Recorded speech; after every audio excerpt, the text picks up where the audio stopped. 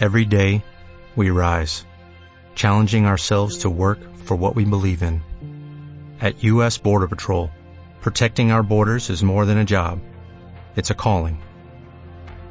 Agents answer the call, working together to keep our country and communities safe. If you are ready for a new mission, join U.S. Border Patrol and go beyond. Learn more at cbp.gov/careers. 1 in 4 car batteries is weak and needs to be replaced. Let our professional parts people test your battery for free at O'Reilly Auto Parts. O'Reilly Auto Parts. Son of Porthos, adapted for radio by Margaret Dunn from the novel by Alexander Dumas, a George Edwards production.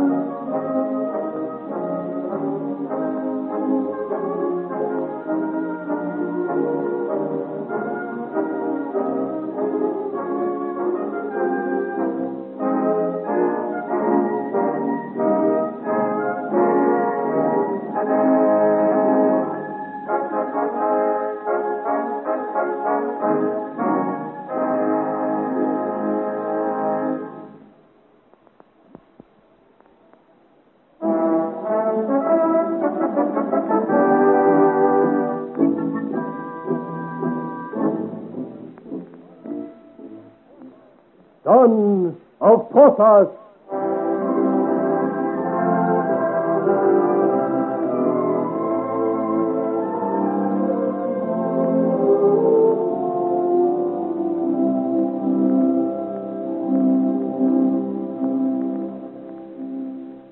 Above the innocent head of Aurore de Tremblay, a battle is raging. Her protectress, the Marchioness de Montespan, wishes to take the child with her to the convent at Clagny. The Duke of Almada wants her to remain at court, and even the king himself, it seems, has an interest in the problem. Now, in the brilliantly lit apartments of the Queen at Saint-Germain, the question is to be decided. It is the Queen's card party, and the great room is overflowing with the cream of French society. Maria Theresa herself, despite her ill health, sits among her ladies, dealing the cards with her small, fat hands.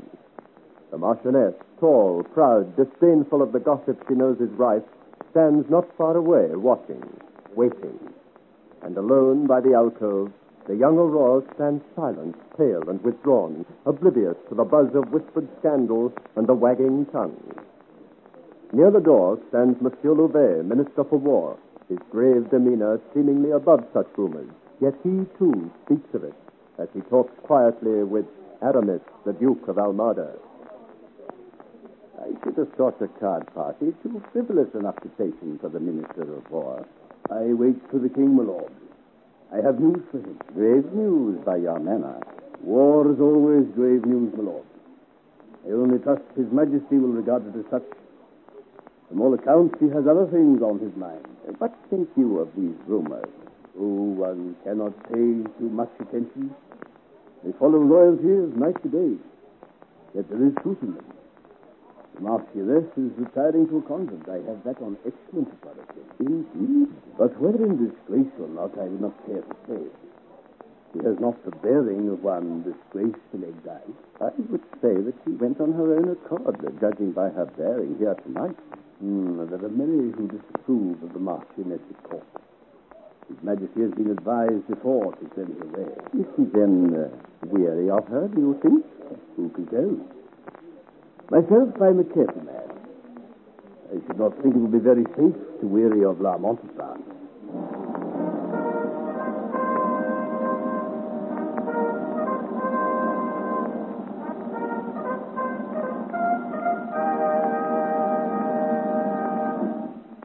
Ladies and gentlemen, the King! Do not let me interfere with your arrangements, madame. Let no one be disturbed. Continue, I pray. Your pardon, sire. What is it, Louvet? I realize His Majesty has much upon his mind. But if you could grant me your attention a moment, sire. I'm attending, Louvet. Sire, I must inform you that the Duke of Lorraine has marched his forces into Freiburg, where he threatens our Alsatian strongholds insufficiently garrisoned, I'm sorry to admit, as our troops have not had time to cross the Rhine on their return from Flanders. Sire, are you listening? Yes? Listening? Certainly, Louvet.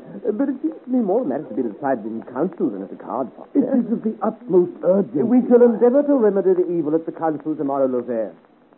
This is the Queen's card party, and my place is beside Her Majesty. Tomorrow, Louvet, tomorrow. As you will, Your Majesty.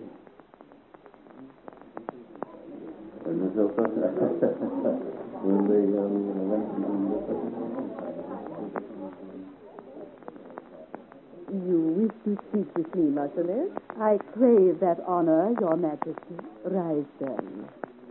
What is it? Your Majesty will allow me to inform you of my resolution to leave the court and retire to my domain of Clagny. My dear Marchioness, I have no right to prevent your so doing as you wish. It is the king who may retain or grant you leave. No doubt His Majesty, whom you have consulted before coming to me, will have communicated his will. He has graciously given his consent, madame. Then I will but add, whatever he has decided was well decided. You have my permission, unnecessary though it is. Thank you, madame. Then I will take my leave. One moment, Marchioness. Yes, Your Majesty? Mention has been made to me of a noble orphan young lady whom you have warmly recommended to His Majesty's fancy. I wish to do something for her. Is Mademoiselle de Tremblay here? She is. She stands alone there by the altar. I have sent a message to her. She turns this way. A delicate child, madame, as you will perceive, modest and shy of manner. See how diffidently she approaches. Such qualities are almost unknown among our Parisians. But especially nonetheless. I am delighted, sire, to find you so impressed with my protégé. Come nearer, lady. Madame, I do assure you, Mademoiselle de Tremblay needs no help, I thank heaven. You are right, Marchioness. From this moment, she has nothing to fear. For henceforward, she belongs to my household. To yours, madame? To mine, Marchioness. She takes the place left vacant by Madame d'Aiguesserre and will be installed by the mistress of the house into the office tomorrow. Oh, what have I done, Your Majesty, to deserve such honor? Rise, child, and recover yourself. I have been told your father left no property, though he had long and faithfully served the realm. What I am granting, with the assent and from the initiative of the king, is no favor, as you seem to think, but the beginning of reparation. That is all. There is none on earth, madame. I would sooner serve than the Queen of France. Duchess, place Mademoiselle de Tremblay near yourself. It is understood she is not to quit you until we shall have lodged her in the apartments which you will have made ready for her. My deepest gratitude, madame. A gentle soul she seems, sire. And one it gives me pleasure. Thank you for doing so, madame. I am sure you, Marchioness, will rest easier behind your convent wall, knowing your protégé is now in the safekeeping of the Queen herself. It is good to do an action which brings joy to everyone. You are right, madame, and I must congratulate the recipient of your destiny. I shall see you again, Marchioness. Indeed, sire, you may count upon that. Are you satisfied, Mademoiselle de Tremblay? Oh, sire, I have not words to thank you. It is not I who should thank, but your friend whose earnest entreaty furnished me with the means of repairing forgetfulness which was growing into a fault. My friend, the Marchioness. It was I, mademoiselle, who ventured to entreat on your behalf. Oh, the Chevalier d'Herblay. The Spanish ambassador, mademoiselle, Duke of Almada. At the Golden Heron, did I not promise you should see me again? Oh, it is to you, then, that I owe this honor. I am your obedient servant. Your friend, if you deem me worthy of that title, and your physician, as you may remember by my experience on the summer highway. Oh, I could never forget it. Nor, alas, can I forget my obligation. The duties of a king are many, mademoiselle, and I shall be accused of neglecting them if I do not stick with all here. My regret at leaving you was only lessened by the knowledge that I leave you with so old and trusted a friend as the Duke of Almada. Farewell, sire. Not farewell, mademoiselle, but au revoir. But I shall return to your side when I have done my duty by the Queen Mother. My lord, truly, I am overwhelmed with these honors tonight, and cannot thank you enough for your part in them. Then let me ask one favor in return, mademoiselle. I crave a few minutes hearing, not here or this evening. There are no secrets in such a gathering as this. I crave a private audience. I am more than happy to confer upon you the favor you ask. More so, as I have an entreaty to address to you. Can there be anything lacking from your happiness tonight? I should have thought that you now had all any young girl's heart could desire. With your help, for you can relieve me of the doubt, ignorance which is killing me. Command me as you like, child, but hush. A court function is no place for confidences. I hear that you are staying with the headmistress of the Queen's ladies until you have your own apartment.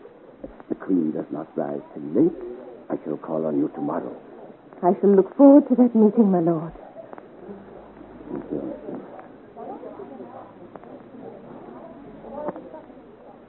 Sire, I wish to speak with you. I thought we had said all we had to say, madame. I wish to offer my congratulations, sire. Upon what? Your scheme for keeping Mademoiselle de Tremblay at Saint-Germain and close at hand. She will be under the Queen's eye. The Queen's eye, sire, is notoriously blind where you are concerned. I do not understand you. I wish but to compliment you on your cunning, that was all. Well done, sire. Yes. You speak in riddles, madame. You do not beg me to look after the welfare of this poor girl. After all, am I not carrying out your own wishes in this regard? It seems to me you are ungrateful for my bounty. Sire, I beg to take my leave. I regret, madame, that we part thus closely. I fear, sire, you will regret it more before the game is done. This is not the last card, and I have yet to play.